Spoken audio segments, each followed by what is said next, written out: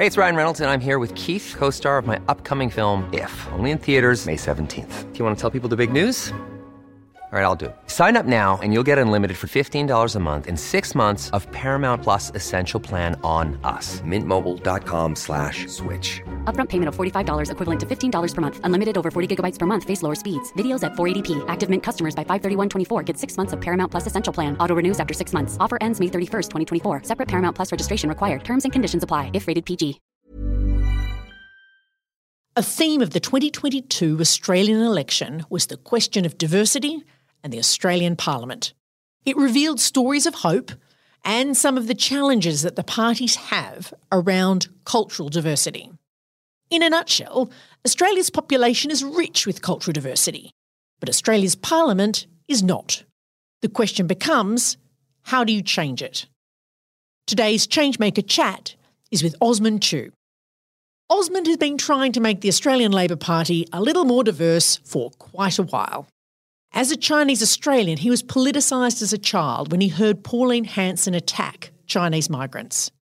For the past few years, he's been pushing the Australian Labor Party to see the systemic barriers that are blocking greater diversity and working with them to do something about it. Today we take stock. We celebrate the election of new candidates in May, but we also debrief the debacle that happened in the seat of Fowler. He explains how the tools of campaigning, like coalition building, negotiation and power building, are what is needed to make the ALP more diverse. So, let's go. I'm Amanda Tattersall. Welcome to ChangeMaker Chats, conversations with people changing the world. ChangeMakers also produces episodes that are feature stories about social change campaigns. ChangeMakers is supported by the Sydney Policy Lab at the University of Sydney. They break down barriers between researchers, policymakers and community campaigners so we can build change together. Check them out at sydney.edu.au/policy-lab. ChangeMakers also runs an organising school where you can sharpen your skills to make change in the world. All the details are on our website, where you can also sign up to our email list. It's changemakerspodcast.org.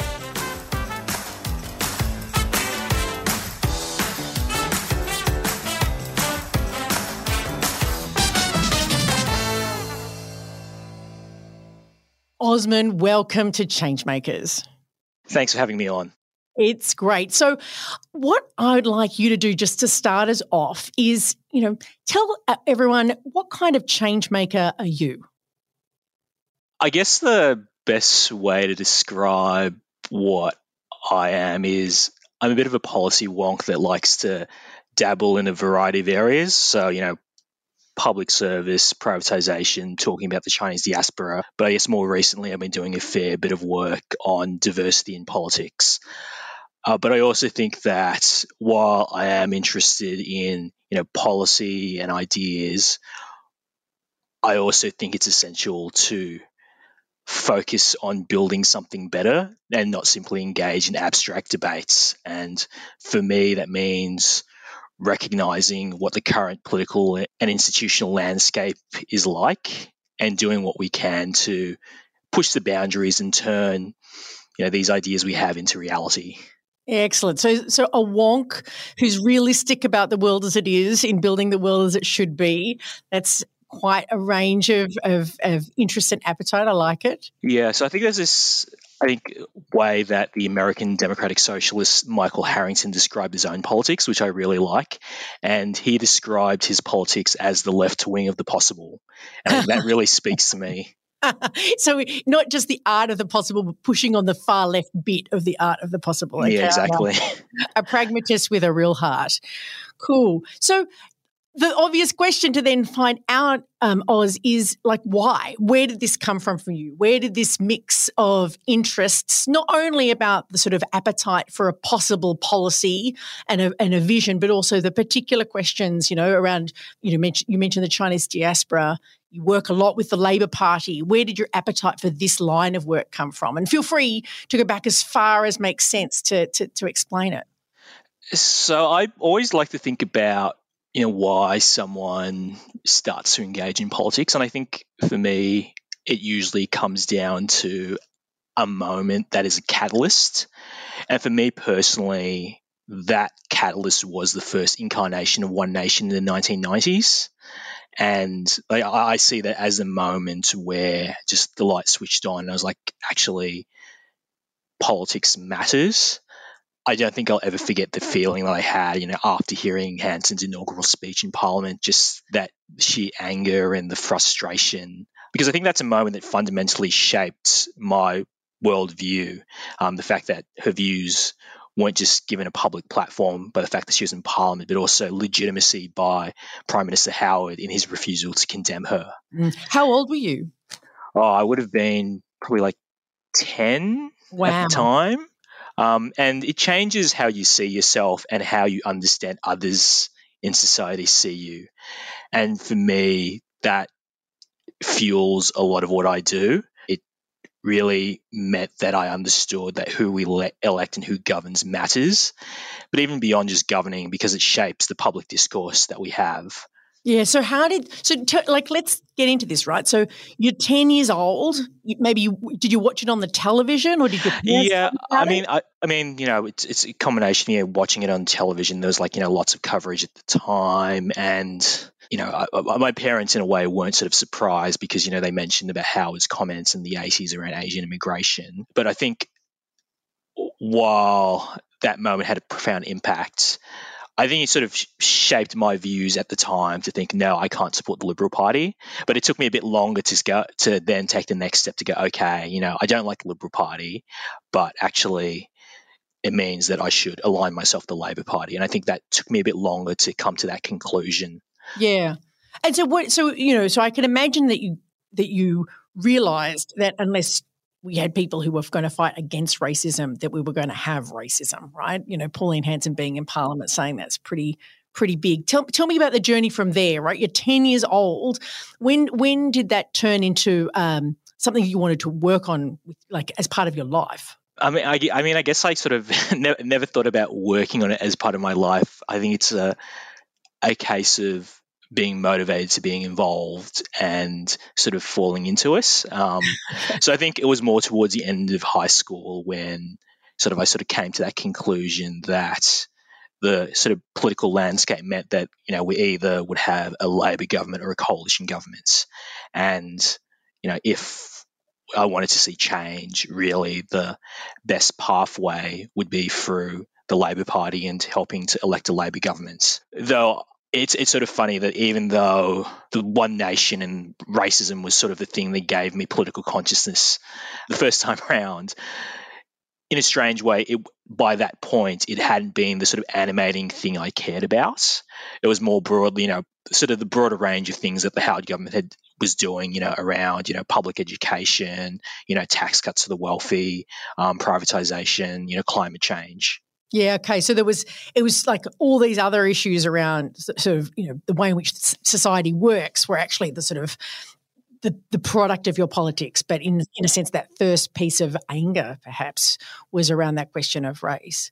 So, and I can understand why partly you chose the Labor Party given those broad-ranging issues. But do you remember how you chose the Labor Party? When did that happen? Did you join a branch? There are going to be plenty of people here who don't know how the Labor Party works. It kind of depends which state you're in, because the Labor Party, I think people don't understand the Labor Party is a sort of federated structure. So the way the Labor Party works in, say, New South Wales is very different to, Western Australia, Queensland, the ACT. So me personally, while I joined the party, I didn't get involved through a branch immediately. I was involved in student politics as well as Young Labor.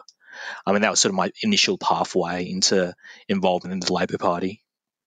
And was it all you'd hoped for? I mean, on reflection, I don't know what exactly I hoped for. I mean, there were a lot of frustrations, but I think as someone who has now been a Labor Party member for nearly 20 years. Well, that's a long time. You see the good and the bad. You can see there's often a lot of attention on the bad things that Labor does when it's in power, or what it does in opposition that demoralizes people. But over that time, you do see change. I have seen change in the Labor Party on a range of social issues, but also, seeing the shift over the last, 10 or so years away from the excesses of neoliberalism as well. So in that sense, a lot of frustrations, but, you see that there's still a bit of hope, and you see the achievements of having a different government in charge. Yeah, and like thinking about your own story as opposed to the Labor Party broadly, is there something over the time, 20 years is a long time to be involved in an institution. Is there something that you've been involved in while being in the Labor Party that has made you realise the kind of change, that's been important to you, that you've seen, where you've seen that change come through that's made a difference for you? I mean, for me, the big thing that I've been involved in sort of at a personal level rather than as part of a larger institution within the party is, I think, the work around diversity, and, seeing that, if you are organised, if you build alliances, if you are strategic, you can actually shift conversations and make tangible changes.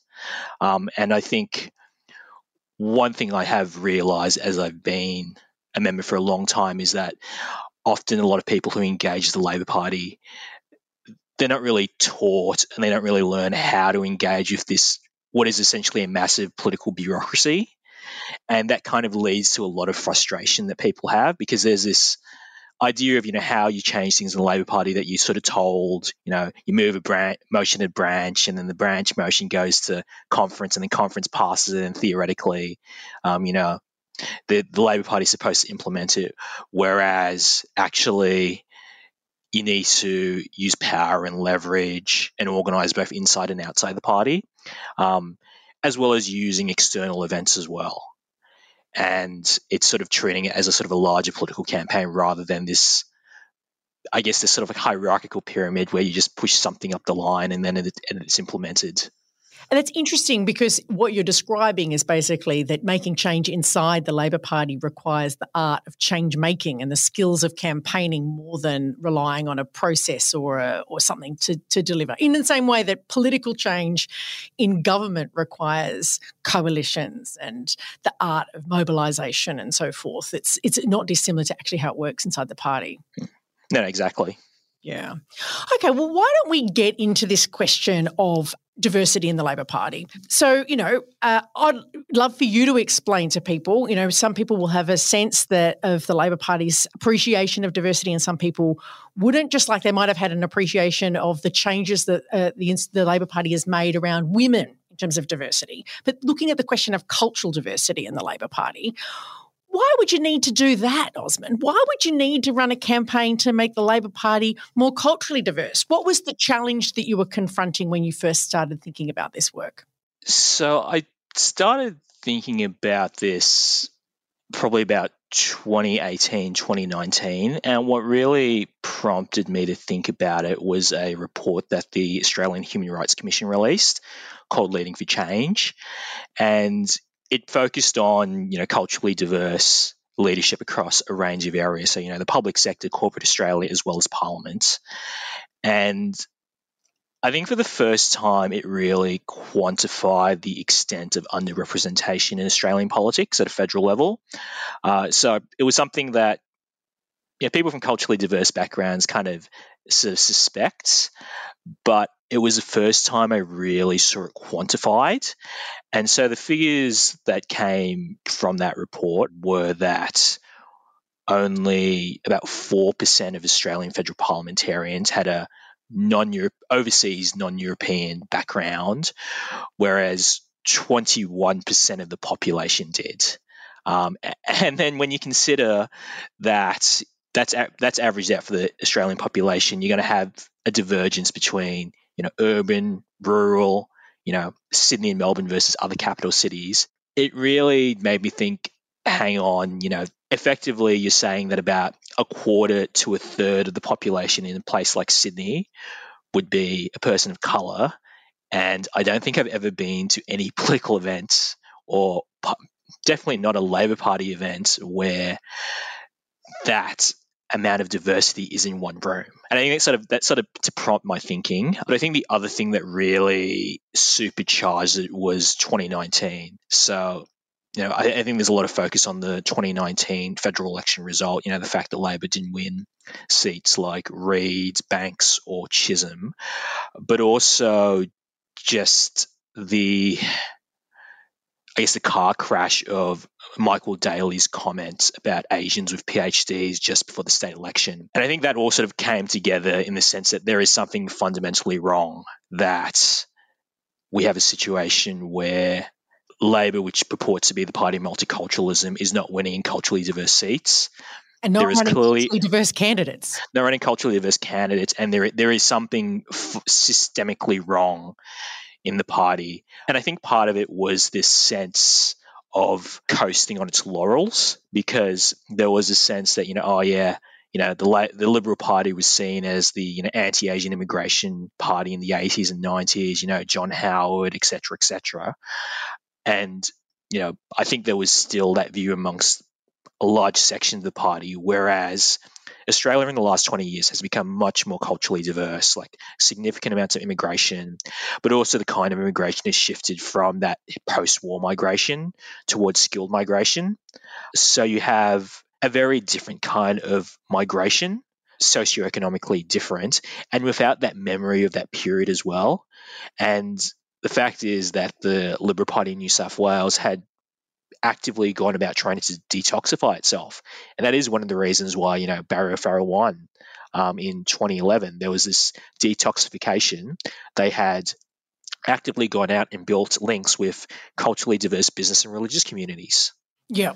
And the Labor Party just saying we're not as bad as them no longer kind of worked, because they weren't doing stuff themselves. They weren't actually building their own party to be the party that they needed to be in a place that was far more multicultural, where the multiculturalism had a lot more class diversity, is what I'm hearing in your in talking about how what had changed in terms of the migration mix.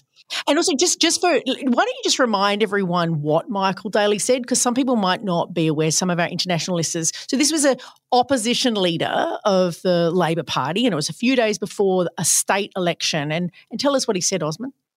So it was video footage from a event I think he was speaking at in the Blue Mountains, and the recorded comments were him talking about how I think it was like his daughter couldn't live in his local area because Asians with PhDs were coming in, taking jobs and pricing people out.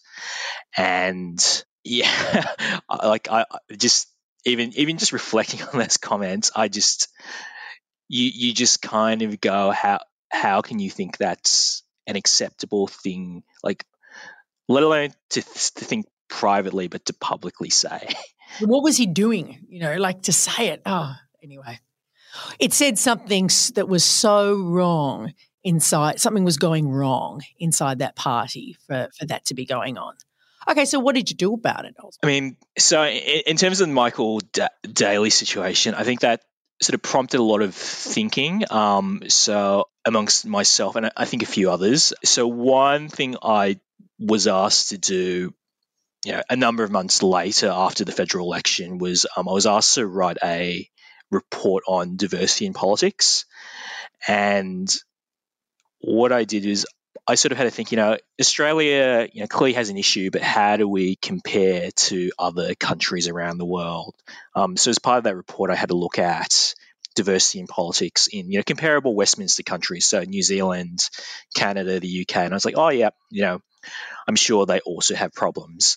But I think what really shocked me after that was realizing that Australia didn't just have a problem, but how bad the problem was compared to other countries. So just as an example, you can look at New Zealand and Canada, demographically very similar to us, obviously has issues around, colonization and First Nations. About 15% of their national parliaments are effectively, people of non-Indigenous people of colour. And this is these two countries have completely different electoral systems. One's a proportional system, one's a single member first past the post system. And then you look at the UK, which is less diverse than Australia, but also has much more diversity in its parliament. So about 10% of its parliament was black and minority ethnic. So I think that really prompted me to think there is something really wrong in Australia where we are so far behind every other comparable country. And that report was released in 2020, and I had initially planned to sort of do some work around diversity in politics and sort of start these conversations until the pandemic hit. Yeah, right. But I think, the pandemic, it really reinforced a lot of my thinking. I think over the last 2 years, it's been an interesting time for me personally, as someone who is a Chinese Australian, sort of the deterioration of Australia-China relations, the wider impact on diaspora, so the sort of rise in anti-Asian racism in Australia, but also that report that I did, I presented to a parliamentary inquiry towards the end of 2020 and about issues facing diaspora communities. And while presenting, I was effectively subjected to a McCarthyist loyalty test by a Conservative senator. Oh, my. Which, don't tell me it was Eric Abetz. Yes, it was the Tasmanian Senator Eric Abetz, sort of demanding that myself and others of 2 other Chinese Australians I appeared with, condemn the Chinese Communist Party. Oh, wow. Because you could be, your loyalty could not be strayed. Wow. Right. So there is clearly a problem in our parliament. Yeah, and I think those moments really crystallized something for me, because it made it abundantly clear that however much you want to avoid talking about race, identity, and culture, or hope it'll disappear, it always comes back. And it convinced me that while allyship is important, it's not enough, that unless you have a seat at the table, you'll always be an afterthought. Yeah, that's interesting that it actually shaped your understanding of how you had to take this political issue head on, right? That you couldn't, we care about all the other issues, but this issue had to be part of something that you were putting right front and centre. So how did you put it front and centre, Osmond? What did you do? Yeah, so I think what happened is towards the beginning of last year, I started having conversations with other people I knew within the Labor Party who are people of colour. So, people who are, rank and file members, unionists, staffers, people who'd been candidates or were local councillors, and also people from across the factional divide. So within the Labor Party, we have sort of 2 organised factions, one the left faction and one is the right faction. But I think one thing that was clear was that there was recognition by people that it was a systemic issue and it wasn't the fault or creation of one single factional grouping, and that if we were going to make any improvements, we'd have to actually work together, because that's the way that wins of affirmative action were gained, by sort of transcending that factional divide. But I think importantly, the way we talked about it with people was that it wasn't just the right thing to do, it's also in Labor's electoral self-interest to better reflect the communities it wants to represent. Yeah. Yeah. And we know that of everywhere. Every business, every institution, the more diverse those institutions, the better the decision-making processes. Now maybe it's time for the Labor Party to embrace that kind of approach too. So you set up the ALP Cultural Diversity Group. Tell us about how that idea emerged out of these conversations. It was sort of like an organic and informal group, and it was about getting people who were having conversations together, because I think a lot of these conversations were one-on-one between individuals, but it wasn't really organised in any sense. So the idea was to sort of get people together and think about what we could do, how we could get it on the agenda. So our initial plan was to start a wider conversation with the party early last year. So we had initially planned to have a sort of like a little campaign around a platform change to the New South Wales Party to say, hey, we recognise that underrepresentation is an issue, and then we will try to do stuff about it. Very general principles, but the idea was to sort of start the conversation and then use the recognition that it was an issue to then pivot to, okay, let's start talking about some of the solutions. And I think it was interesting because we had started to do that work, and then Fowler happened, which kind of supercharged everything. So you're going to have to explain what Fowler was for people who don't know about the specifics. Yeah, so Fowler is a electorate in southwest Sydney that's one of the most multicultural and working class ones in the country. The sitting member was retiring, and a young woman of Vietnamese heritage, Tu Le, put her hand up and was going to run for pre-selection. What happened is that the party installed the Deputy Senate Leader, Christina Keneally, who was an ex-Premier of New South Wales, but who lived in a wealthy part of Sydney, the diametrically opposite part of Sydney, into the seat. And I think that caused a lot of outrage for a variety of reasons. Firstly, I think a lot of people were angry because often party members are angry about the sort of overriding of local pre-selections to install candidates. But I think it was also the sort of wider message that it sent that in one of the most diverse and multicultural seats in the country, we couldn't have a culturally diverse candidate. And often the excuses that are put forward are that, we don't have anyone, there's no one who would be a good fit. Whereas for most people, sort of ticked all those boxes. So all the usual excuses of, we don't have anyone who's good, there's no one we can select, just went out the door. And it was just this stark contrast of, someone who sort of represented a lot of the things that Labor was talking about, these ideas of, having, aspiration for, second generation kids from like migrant backgrounds. Essentially, when it was inconvenient, it was pushed away to the side. And what was quite telling was that after this decision was announced and there was a significant amount of anger, it was quite clear that there was a real struggle by people to really understand why people were so angry. And you could tell it through the sort of rationalization used, sort of comparing Christina Keneally's, being a successful migrant, as that if was that the worst was part. I thought, to be honest, because for the listeners who don't know, she is a migrant. She's from America, a white woman from America. Yeah. So there were a lot of elements to it that just sort of reinforced that there was this disconnection and just a failure to understand why people were so angry. And when I have these conversations about diversity within politics and the Labor Party, I think there is a bit of a disconnect.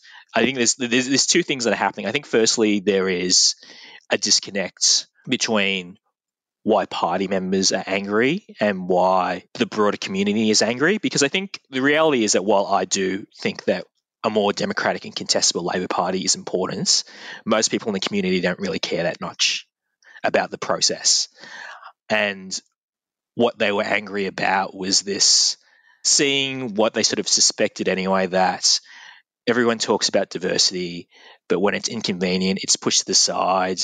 And, you could be a person of color who's done all these great things, but it doesn't matter because you're not part of a political club. Yeah, and it was almost saying that whole community didn't really matter because the more important thing was to find some senior minister a seat somewhere. Yeah, so I think that sort of supercharged things. And I think what it showed is that even when situations are bad, you can actually still make progress. So in the sort of lead up to Fowler, as a group, we had started thinking about, okay, post this campaign to get like a motion to talk about the lack of diversity and the need to do something about it. What are the specific things that we could ask for? So, before Fowler, we started to have conversations with people, go, okay, what are the tangible and practical things that would start to make a difference? Because we know that there's no silver bullet, that this thing is going to take some time, but it's important to actually start to create building blocks where we implement some things and we can build on it. So with Fowler, that kind of supercharged a lot of what we were doing. A number of us who were involved in the group, publicly spoke about what had happened, but we also put forward a few proposals about, okay, we recognize this is a shit situation. But here are some things that you can do that show you get it's an issue. So, for example, starting to collect data on diversity within the party. It's one of those weird things that Australia, for some reason, just doesn't collect data on cultural diversity in many institutions. It seems like a basic thing, but it just doesn't happen. And almost because there is no collection of data, you can't kind of prove or disprove that there is a lack of diversity. Other things like having a diversity fellowship, so we can go, okay, one of the things that people keep raising is a supply issue, that we don't have people from culturally diverse backgrounds. How about we sort of invert the usual process of, waiting for people to come to the Labor Party and, somehow filter their way through and go, actually, we are actively searching for people and we are going to invest in them. So, these are some of the things that we proposed to sort of as a step forward to say, okay, this is happening. Did you talk about candidates? I think one of the challenges is that there is often this idea of going straight to quotas or targets, but I think unless you get the data question right, it's more of a stage 2 question. One of these things is that there is still a contest about, what do you measure? And I think until we actually land the data question and get it normalized, like what are you going to build a quota or a target around? Because that will be contested. I think it's sort of telling that in the Jenkins review, like while a lot of the focus of the Jenkins review was on gender, it also had a number of recommendations around diversity in politics more broadly. And one of the key recommendations was around actually collecting and publishing diversity data. And I think that alone, that can seem so simple, but I think that also has a transformative effect because people will not be able to deny the fact that there is a lack of diversity anymore if that happens. And that will also prompt further change. So how did it go? Yeah, so I think at conference we, got our platform change up, no problems, but we also got agreement from, party office to those like other changes that we were advocating for, to have for the party to collect data on diversity in key positions, to have a diversity fellowship, and also, they made some commitments around sort of investing in research around those views and attitudes, particularly of sort of those second-generation Australians. So as I said previously, we're under no illusions that any of it is a silver bullet, but I think it sort of showed that there was a recognition that this was an issue. And from there, we can make further changes and advocate for something more. And I think the other thing is that by showing that we could actually make some ground, it actually encourages more people. Because I think viability is really important in political movements, because if people feel like you're not getting anywhere, they don't want to get involved and jump on board. But I think if you can demonstrate that what you do isn't a waste of time, that you're actually making progress, it actually encourages other people to get involved. And speaking of, from that time, if you cast it forward, we've only just had, only a few weeks ago, the federal election. And, it's in some respects that the May 2022 election is a sort of measure of some of the impacts that have happened, positive and negative, one could say, in some respects. How do you feel like it's going now? There's been a lot of talk about how there's been a big increase in terms of diversity in some of the candidature, like in Parliament for the ALP. What's your take? What worked? What didn't work in the election? I think there were a few things that really worked, and it's quite clear from the reaction to some of the new Labor MPs that people want a parliament that's more reflective of multicultural Australia. So, the reactions to, story like Sam Lim's story, for example, as obviously a lot of focus on the fact that he's a dolphin trainer, but, the fact that we have someone who migrated to Australia in his middle age who is now a member of the lower house, I think is just like fantastic, because I think there's often this focus on diversity, which is more about, second, third generation Australians. But I think the reaction to his story, and as well as the stories of people like, my good friend Sally Situ, who got elected in the seat of Reid, just show there's a real appetite for more diversity in our parliament. And, it's one of those things where I'm both mindful that there is still a lot for Labor to do, but also I just think it's a great thing to celebrate this big increase. And it's a significant increase of women of colour. within the Labor Party. And Indigenous women, a lot of Indigenous women. Yeah. Yeah. Yeah, and it's just like it's a significant increase and potentially like really transformative for the culture within the party. I guess for me, the main thing is ensuring we build on that and that this isn't just a blip. But I think that them telling their stories and the reaction also shows that it's actually good for Labor to do this as well. Like the sort of message that Labor was trying to talk up is, a party of just multiculturalism as well as aspiration. And the fact, sort of going back to some of these candidates, my friend Sally, she's the daughter of refugees who came to Australia, who worked in manufacturing jobs, grew up in Cabramatta, and now she's a member of parliament. I think it's a great story, not just for the Labor Party, but also Australia itself. And if we're talking about rebuilding trust in our democracy and showing that we're a successful multicultural society, actually having more diversity in Parliament is a great way of doing it. And what about the lesson that came from Fowler, right? That also played out. Yeah, it's that sort of stark contrast where I think it's quite clear that we're entering an era where people don't want to be taken for granted. And when there is a viable alternative, if they feel like they're being taken for granted, they will vote for that viable alternative. So it's like interesting when you compare and contrast, say, like Fowler to Parramatta, because I think there's some interesting things at play. A lot of focus on Fowler, not so much on Parramatta because there still was a slight swing towards Labor. But in many ways, I think for our international listeners, Fowler, that's the seat where Christina Keneally ran and she lost. Parramatta was also a seat that's very multicultural where a candidate who grew up from the eastern suburbs was imposed on the members, but a different result played out. Yeah, so I think one of the differences was in Fowler, you had a candidate who firstly wasn't a Liberal Party member, so she ran as an independent who also had a long-standing connection to community, whereas in Parramatta, it was a sort of classic Labor versus Liberal contest. Obviously, the Liberal Party was on the nose, but I think the other thing that sort of played into it is that there were actually significant swings against the Labor Party in the seat of Parramatta. But what sort of covered up those swings were quite significant swings against the Liberal Party in the north east of the seat, which was significant, which has a big Chinese Australian population. Isn't that interesting? Yeah. So I think that there's interesting elements, and I think one of the lessons from this election and for Labor is that if it wants to keep its majority going into the future, it really has to reach out to multicultural communities in those middle ring suburbs. And I think that if it wants to do that, it has to actually show that it reflects those communities. Yeah, and builds relationships that are not tokenistic and that actually sort of build bridges that have to be created because they aren't necessarily there to start with. They're not historical. So, some people might ask, I want to ask sort of two shorter reflective questions. Okay, so we had the election, we're here now, we're interested in cultural diversity. Some people might say, Osmond, why do you bother with the Labor Party when it comes to building diversity? Why wouldn't you just be like the Teal Independents and run some independent strategy to get more diversity into the Parliament? Wouldn't that be easier? Why do you stick with the Labor Party as your space to make change?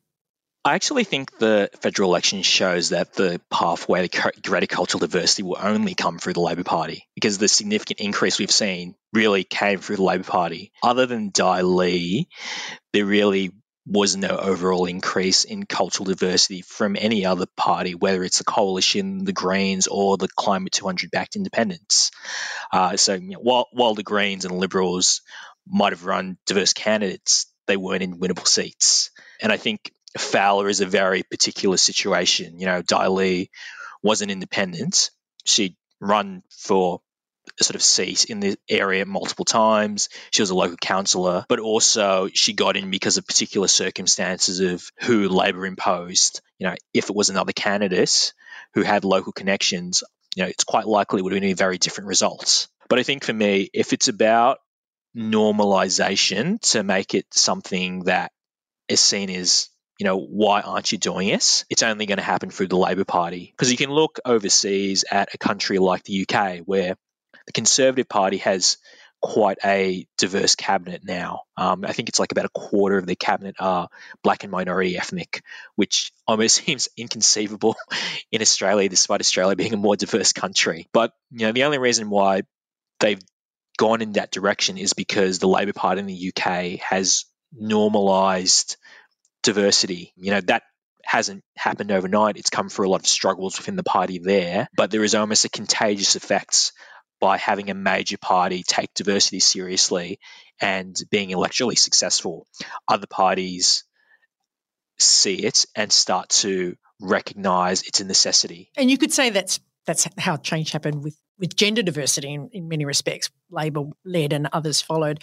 Okay, so let's look forward then, right? If it's going to be Labor that creates the anchor for a diverse parliament, and we want to see that, and you've sort of talked about the change that you've worked on over the last few years. Cast forward, how does more change happen? What happens over the next 3 years, over the next 6 years to bring this hope to reality on the left-wing side of the art of the possible? So I think there's probably a few things that need to happen, so both within the Labor Party but also outside the Labor Party.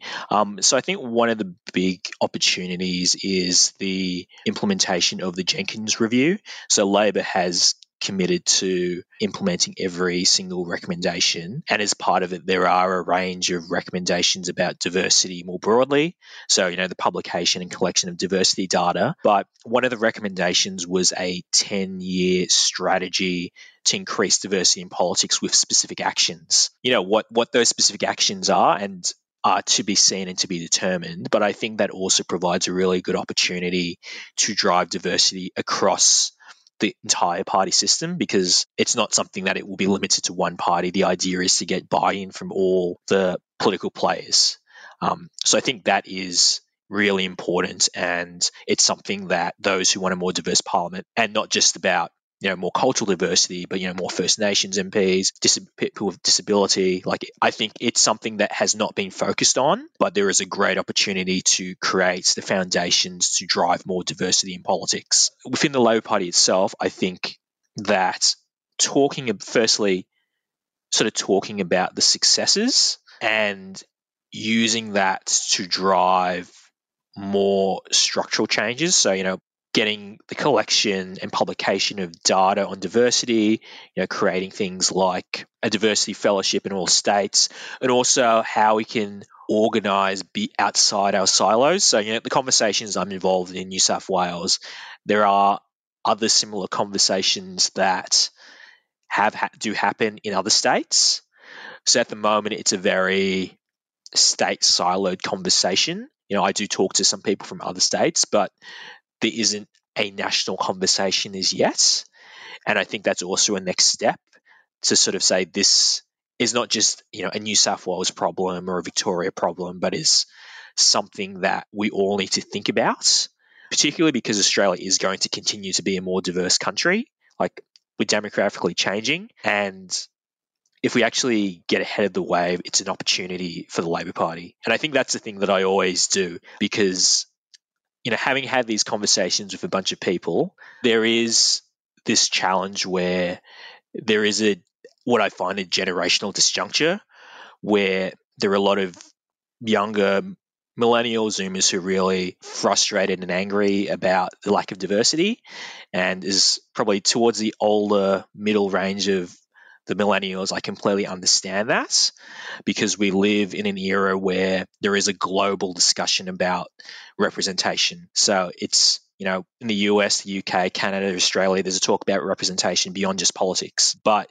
you also have a cohort within the party who have been party members for a really long time. They've seen Australia transition from, white Australia to a much more diverse country, and seen decreases in racism. So they see progress. And they say, oh, well, progress is happening. And it's trying to sort of, manage and bridge these two different viewpoints to sort of acknowledge both these generational viewpoints, but also say that these changes are important because it is ultimately about building a stronger Labor Party. It's not taking away anything from anyone. It's about building a stronger party that can deliver the things that we all want. Yeah, because it being more diverse is going to make it richer, and therefore it's going to make it be able to make better decisions into the future, is what I'm hearing. Yeah, exactly. And I think, it's one of those things where if it's seen as a zero-sum game, that the opportunities to build that majority for change will break down. And I'm constantly mindful of that you need to build and hold that coalition together if you want change, which can be tough at times. But if you actually want to see change, you have to do that. Thank you. So thank you so much, because what I feel like we've heard in this conversation is how the skills and characteristics of change making that our listeners would be familiar with in other spaces in running broad-based campaigns are utterly critical for the pragmatic and practical work of making change on an issue like this inside the Labor Party. Osmond, thank you for sharing your insights with us today, and best of luck and boldness in the change that you pursue going forward. Thanks for having me on. ChangeMakers is hosted by me, Amanda Tattersall. Remember to subscribe to this podcast to catch all of our episodes. ChangeMakers is produced by Lachlan Hodson. Our audio producer is Jules Walker. Our series sponsor is the Sydney Policy Lab at the University of Sydney. They break down barriers between researchers, policymakers and community campaigners so we can build change together. Check them out at sydney.edu.au/policy-lab. Like us on Facebook at ChangeMakers Podcast, and check out changemakerspodcast.org for transcripts and updates on all of our stories. And don't forget to take a look at our organising school if you want to take a deeper dive into the art of change making.